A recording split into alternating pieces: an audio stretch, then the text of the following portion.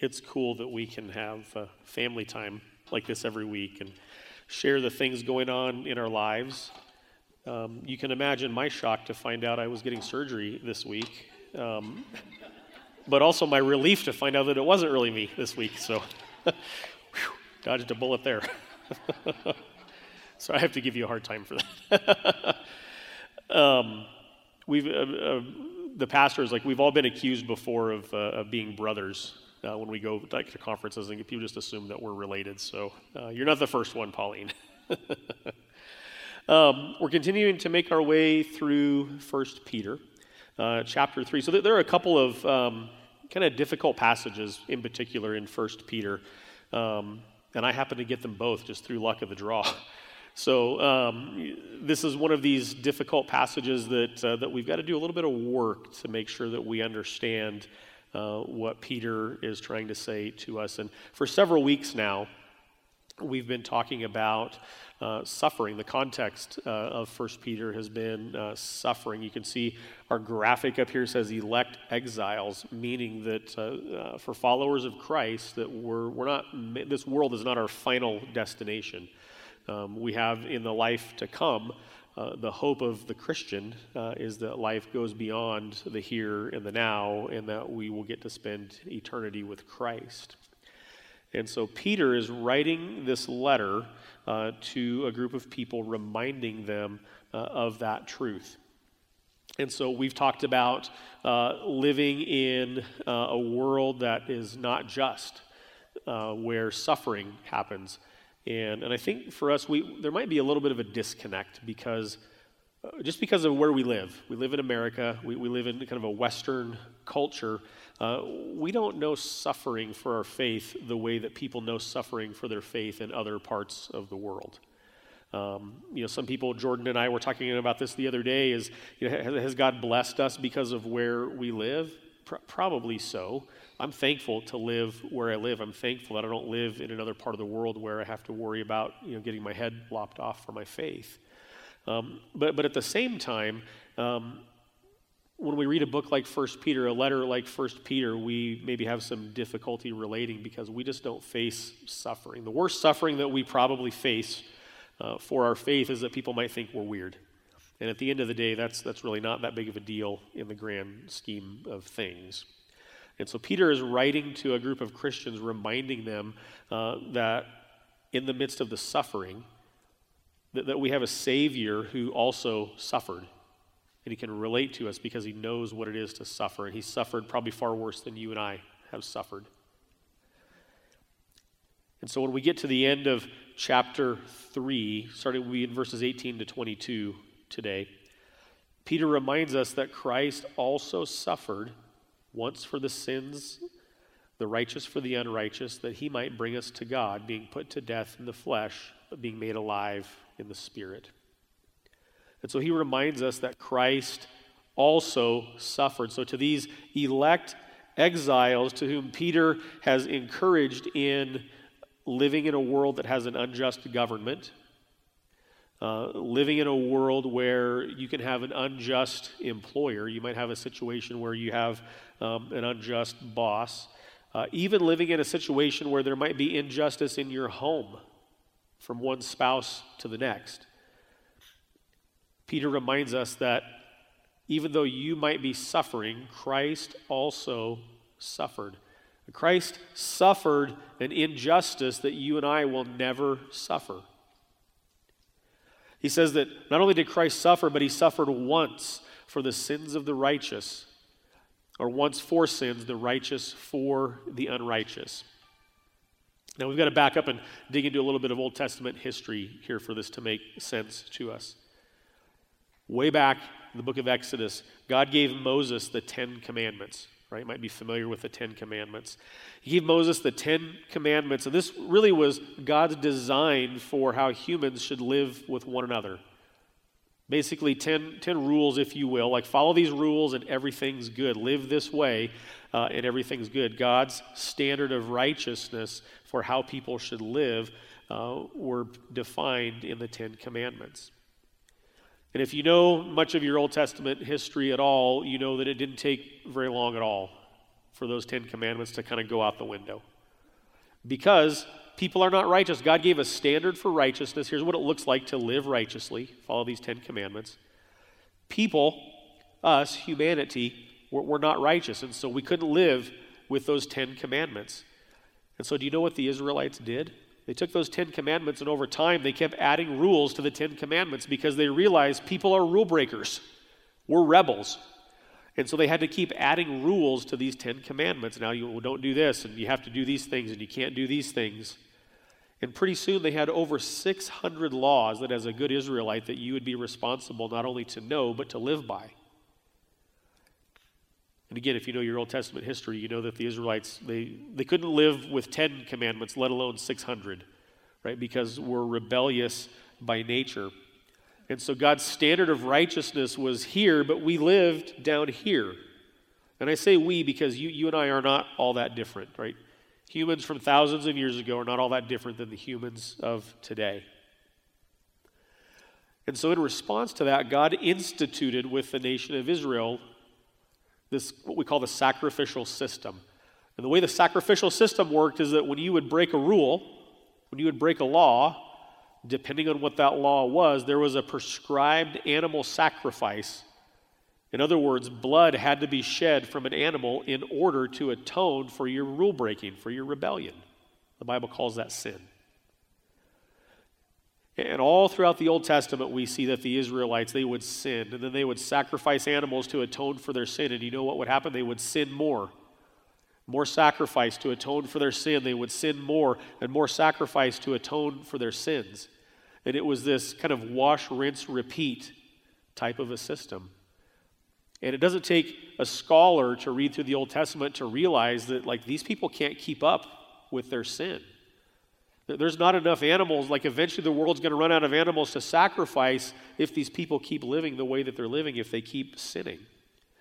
But what we see in the Old Testament is this picture very early on that there's one way to atone for sin.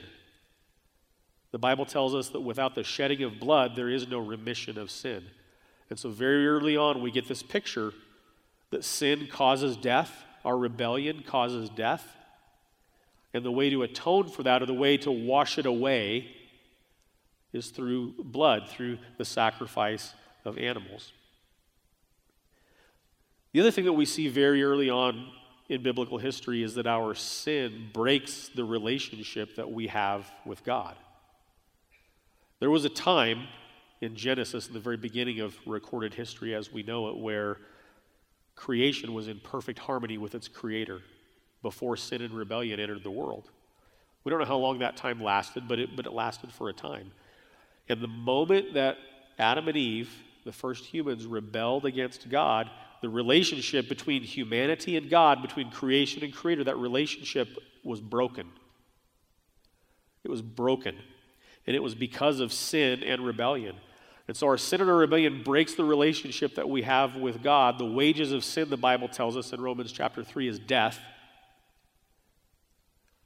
And the thing that atones for our sin or washes away our sin is the shedding of blood. And so Peter tells us that Christ also suffered. And how is it that he suffered? He came to this earth. We call him the God-man, God in human flesh. Right? The creator of all things stepped into human flesh in the person of Jesus Christ, came to his own creation, and the Bible tells us that that creation rejected him. And so Jesus suffered at the hands of his own creation, being rejected by those that he created. And if that's not bad enough, Jesus, while he was here on this earth, the Bible tells us, lived a perfect life. He lived a life that you and I are incapable of. He lived a life that met God's righteous standard that were outlined in those 10 commandments. God lived a perfect life, 100% righteous. And he died a criminal's death, convicted, unjustly, unfairly. The perfect person who had no sin in him whatsoever was condemned as a sinner. And so he suffered injustice, but it says that suffering, what Peter's telling us, was not meaningless. Sometimes we can think of our own suffering in life and wonder if there's any meaning to our difficulties, right? We've all questioned our difficulties. What's the purpose? Maybe we've asked the question, how can a good God, how can a loving God allow bad things to happen? And we question if there's any purpose or meaning behind our own suffering. The suffering that Jesus endured had meaning. The suffering that Jesus endured was that he suffered what you and I ought to suffer. He suffered the injustice that didn't rightfully belong to him, that did rightfully belong to us. He suffered that injustice. The perfect man was convicted as someone who was not perfect. You and I are not perfect, right? He was convicted for not living a perfect life, even though he did.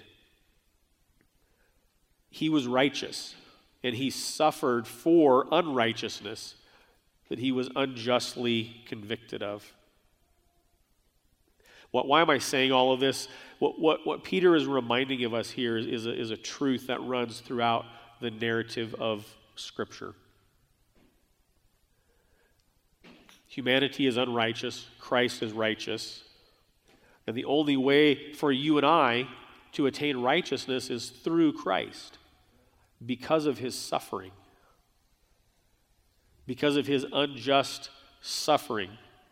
Hebrews chapter 10, verses 4 to 7, with reference to the sacrificial system of the Old Testament, says this.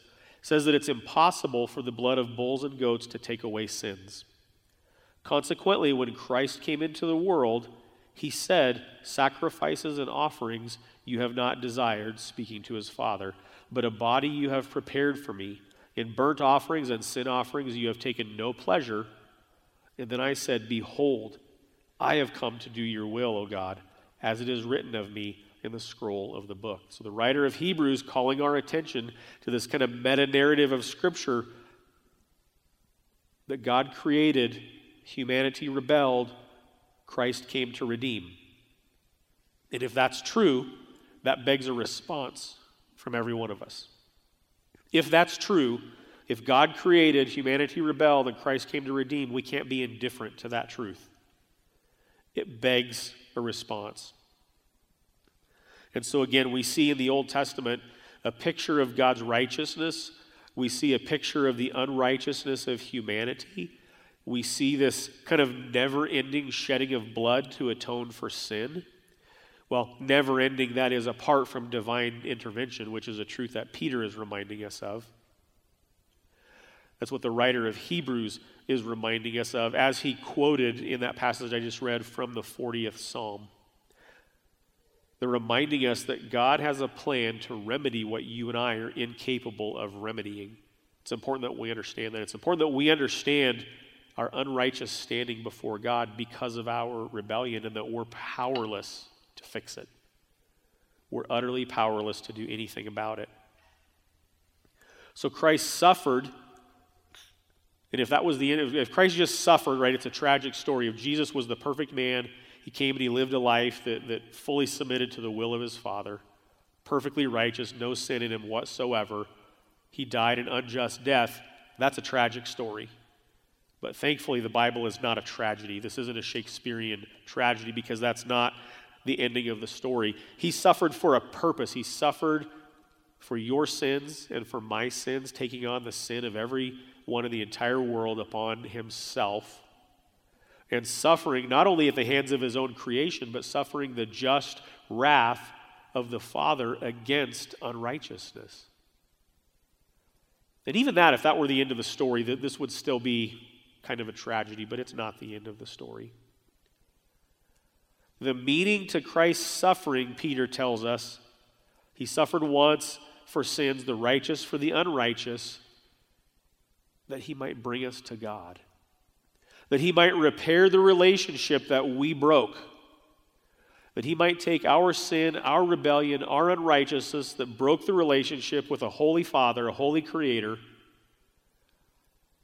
and that through Jesus, he might bring us to God. The suffering of Christ has a meaning. 1 Corinthians chapter 5 tells us that he who knew no sin became sin so that you and I can become the righteousness of God. So that we can attain something that we couldn't attain apart from Christ. We can't become the righteousness of God apart from Christ, the Bible tells us. And so Jesus, the Bible says, is the mediator, the one mediator between God and men is the man Christ Jesus. He who knew no sin became sin so that you and I might become the righteousness of God. That's what makes the life of Jesus not tragic at all. It's not a tragedy that he suffered injustice. It's not a tragedy that he took on the sin of all humanity and suffered the just wrath of the Father, because that suffering is the very thing that allows you and I to enter back into right relationship with our Creator as a sinful, rebellious creation. What an incredible truth that is. Peter goes on to say that he was put to death in the flesh, but he was made alive in the Spirit. The suffering that Jesus experienced ultimately led to his death.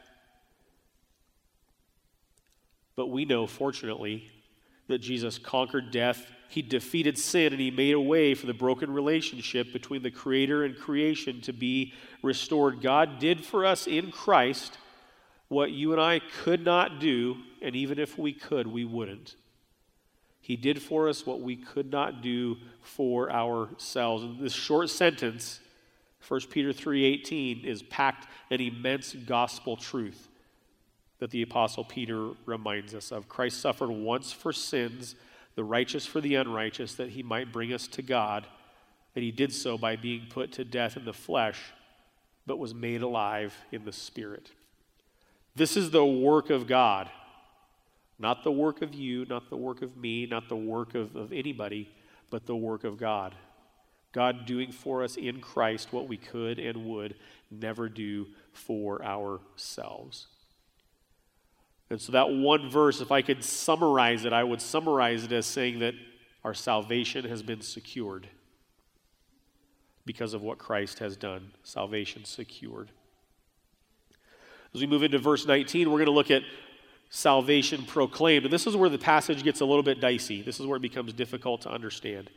So Jesus was put to death in the flesh, but made alive in the Spirit. Verse 19, in which he went and proclaimed to the spirits in prison, because they formerly did not obey when God's patience waited in the days of Noah while the ark was being prepared, in which a few, that is 8 persons, were brought safely through the water. Now, this is where we pause and say, what in the world is Peter trying to say here? What is he trying to say? We're told before we get to this point that Christ suffered, that Christ died, that Christ was made alive, so he defeated sin, he conquered death. And then Peter says that after being made alive in the Spirit, that it was in that Spirit in which he went and proclaimed to the spirits who were in prison. And so we immediately have some questions. What did Jesus proclaim? Who are these spirits? And what is the prison that they're in? And so there's a lot of kind of mixed reviews on this, if you will. You can read a lot of different theologians, a lot of different commentators, and there's a lot of different ideas about what this is. Our options for who are these spirits, so the New Testament almost exclusively uses the term spirit to refer to non-human beings. Right? You might look at somebody and say, oh, that person is a beautiful soul, right?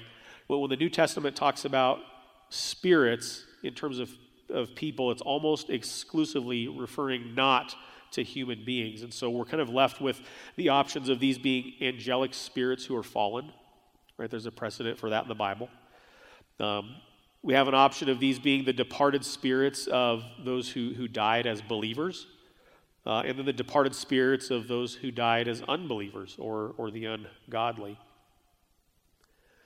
We're not going to solve this today. I'll just tell you that right now, so I hope that doesn't disappoint anybody. I'm going to give you some of the options of what people think, and you can figure out where you land for yourself. But whoever these spirits are, we're told that they formerly did not obey when God's patience waited in the days of Noah when the ark was being prepared. So automatically we go back to Genesis chapter 6, where we have this account of Noah building an ark and God bringing a flood. Maybe you know that story. The Bible tells us that the sinfulness of humanity by the time we get to Genesis chapter 6, so 6 chapters into the first book of the Bible, 6 chapters into recorded history as we know it, the sinfulness of humanity was so bad that the Bible tells us that God was sorrowful that he created humanity. And not sorrowful in the sense that he regretted that he created humanity, but he was heartbroken over the sin of humanity. Sin had gotten to a point culturally or in a societal sense where we're told that God was heartbroken over the sins of humanity. And one of the characteristics of God that we know from the Bible is that he's just. He's holy, he's perfect, he's righteous. And because those things are true of God, then sin cannot go unpunished. Sin cannot go unjudged by a holy, just, righteous, perfect God. And so he told Noah, I want you to build a boat. We call it the ark, a really big boat, giant boat. He tells Noah that he's going to flood the earth. And so Noah, in obedience to God, embarks on this however long journey of building a boat, and people around him ridiculed him for building a boat. It's like, what are you doing, you crazy old man? And he built a boat, built this giant boat.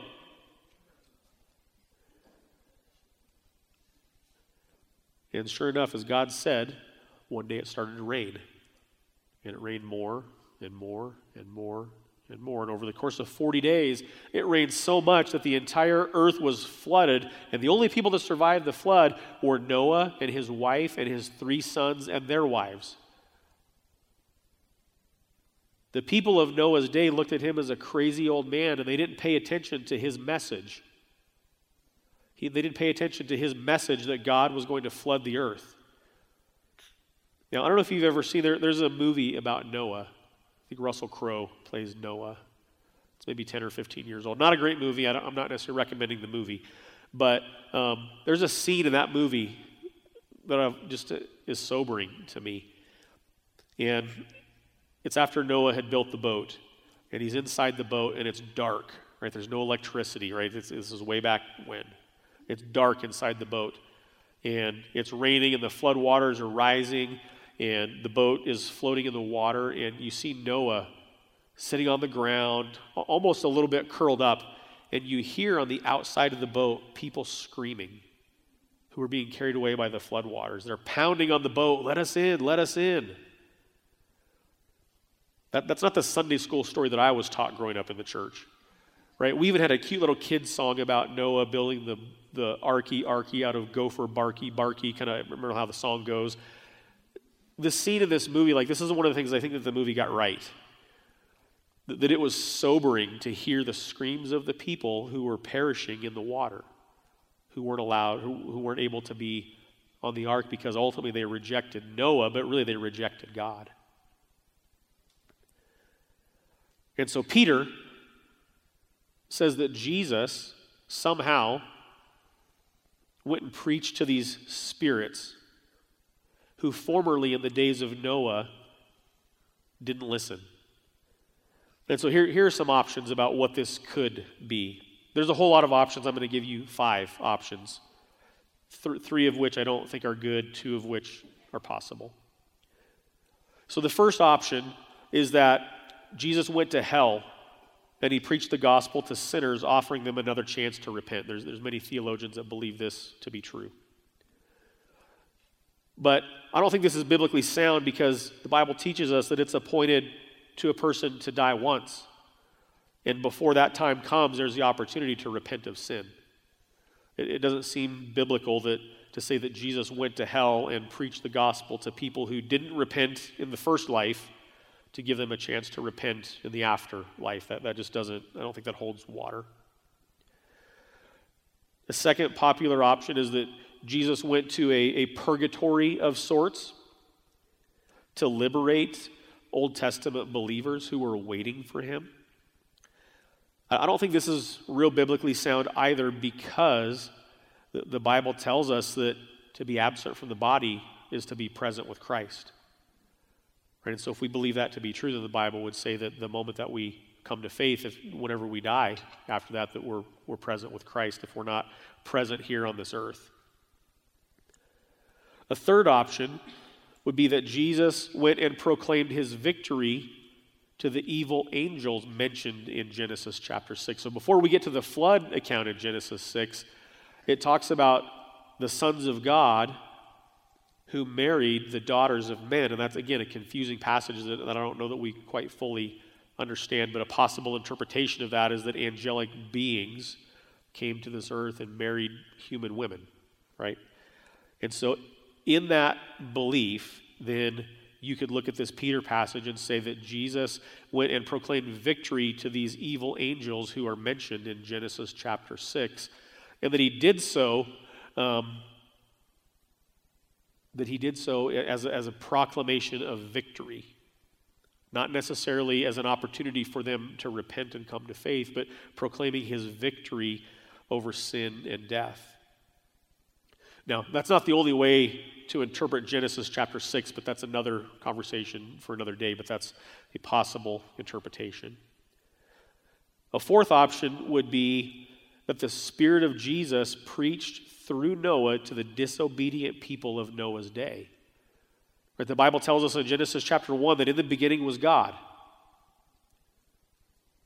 John chapter 1, in the beginning was the Word was with God, the Word was God, and that everything that was created through him. And so we know that Jesus, like the Father and the Spirit, is eternal and participated in creation. And so Jesus isn't bound by time and space like you and I may be bound by time and space. And so a fourth option would be that the Spirit of Jesus preached through Noah to the people of his day. So Noah's proclamation of his day of God's coming judgment really was Jesus speaking through Noah.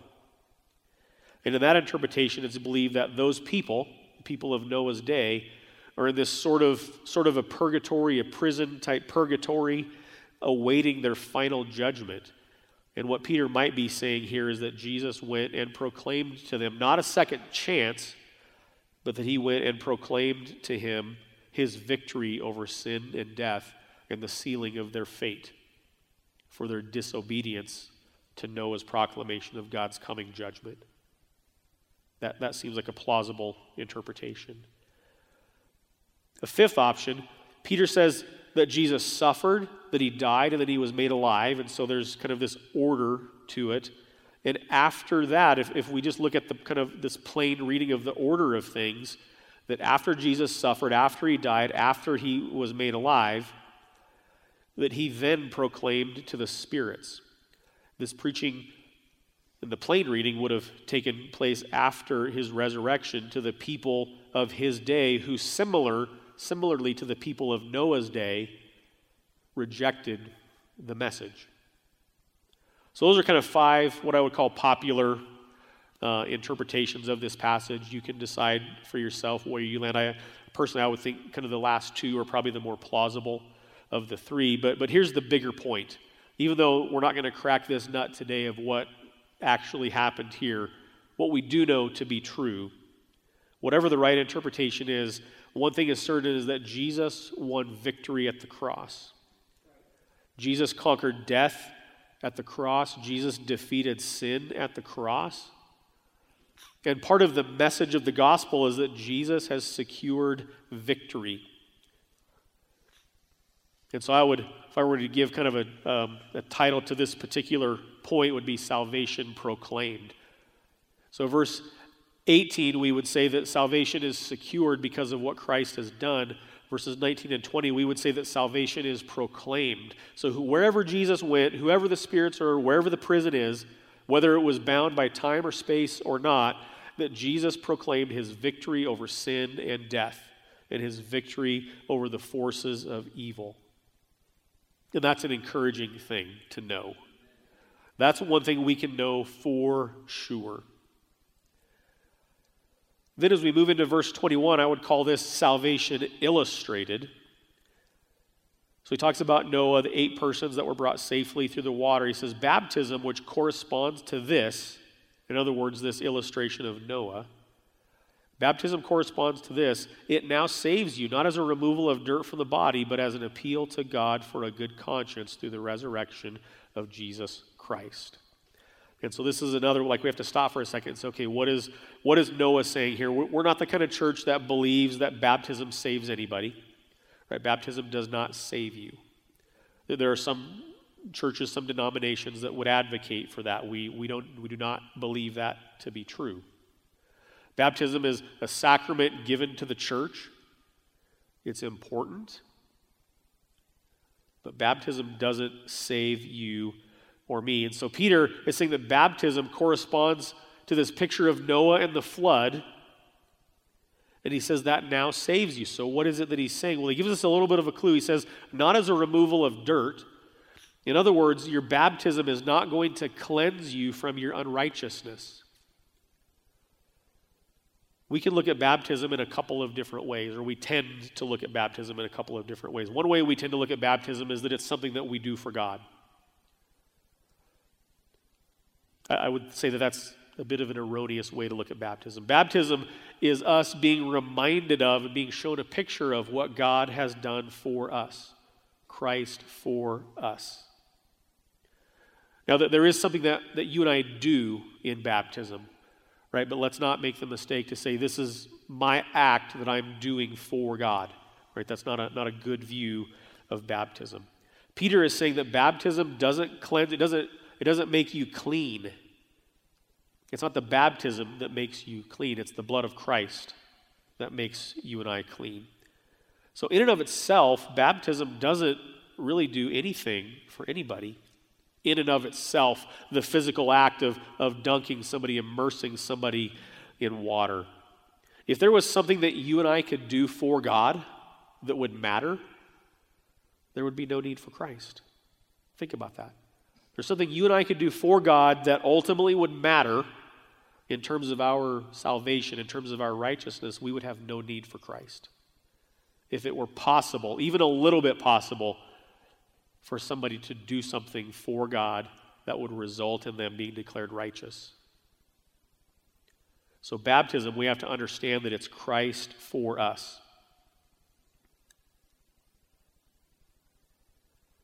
Peter says that this baptism is an appeal to God for a good conscience through the resurrection of Christ. In other words, our appeal to God is not based on our own merit. My appeal to God isn't to say, God, look at me, I'm a good guy, especially compared to this person over here. That's not how we appeal to God.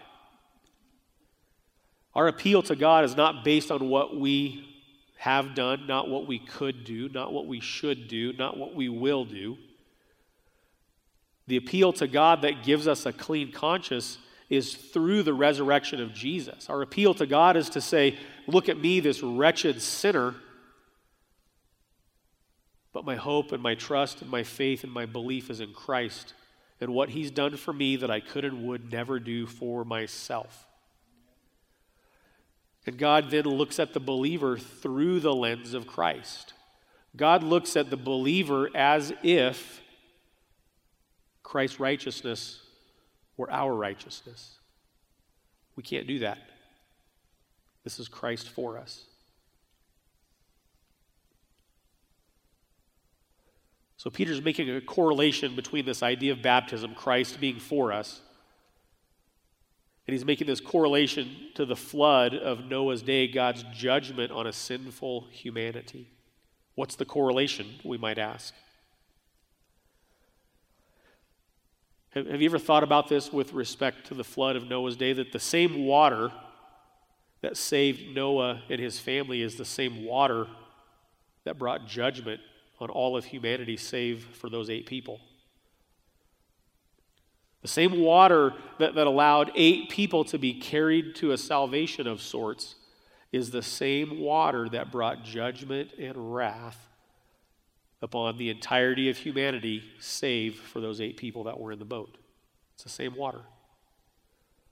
To many, it represented judgment. To a few, it represented salvation.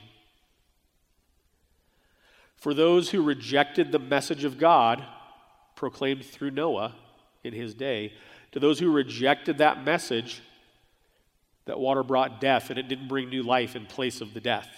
It just brought death and judgment. Romans 3 tells us again that the wages of sin are death. But that same water, for those who did not reject the message, for those who heeded the message of God preached through Noah and his family, this water brought salvation to them.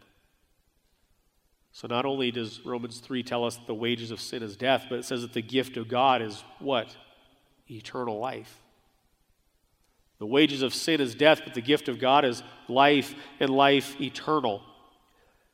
Noah's family, they were saved because they believed God.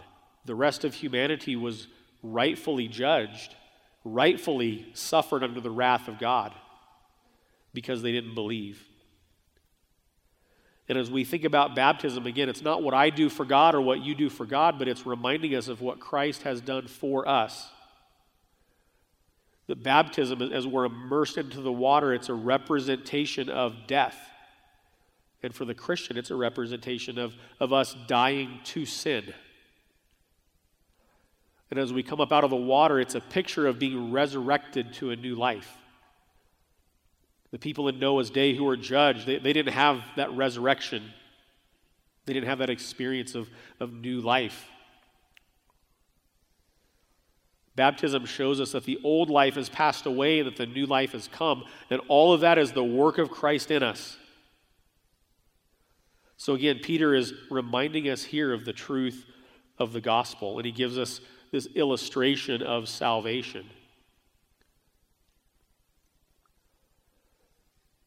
Verse 22, he finishes it out with salvation assured. He started this section reminding us that Jesus suffered, that he died, that he was raised to life. And he's closing this section by reminding us that after all those things happen, that Jesus has gone into heaven. He's at the right hand of God. The angels, the authorities, and the powers are all subject to him. So again, whatever some of the difficult things in this passage are for us to figure out exactly what's true beyond the shadow of any doubt is that Christ is for us. What's true beyond the shadow of any doubt is that God has done for us in Christ things that we could and would never do for ourselves. And the reason that I say that verse 22 is salvation assured is that if Jesus did all these things, if he lived, if he suffered, if he died, even if he resurrected and just went back to normal human life, that would not be a good ending to the story.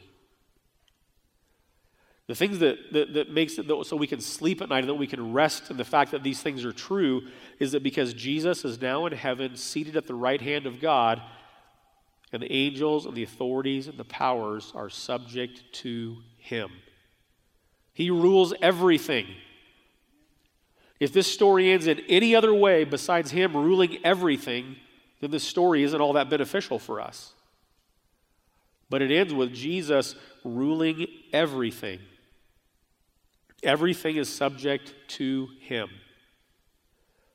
Colossians tells us that he is the creator of all things, that everything is for him, everything is by him, everything is through him, everything is to him. He holds everything together in the entirety of the cosmos. In his sovereignty, there's nothing anywhere that's not ordered or controlled by him. Romans 8:31 sums this idea up nicely. It says, "What then shall we say to these things? If God is for us, then who can be against us? He who did not spare his own son, but gave him up for us all, how will he not also with him graciously give us all things? Who shall bring any charge against God's elect? It's God who justifies.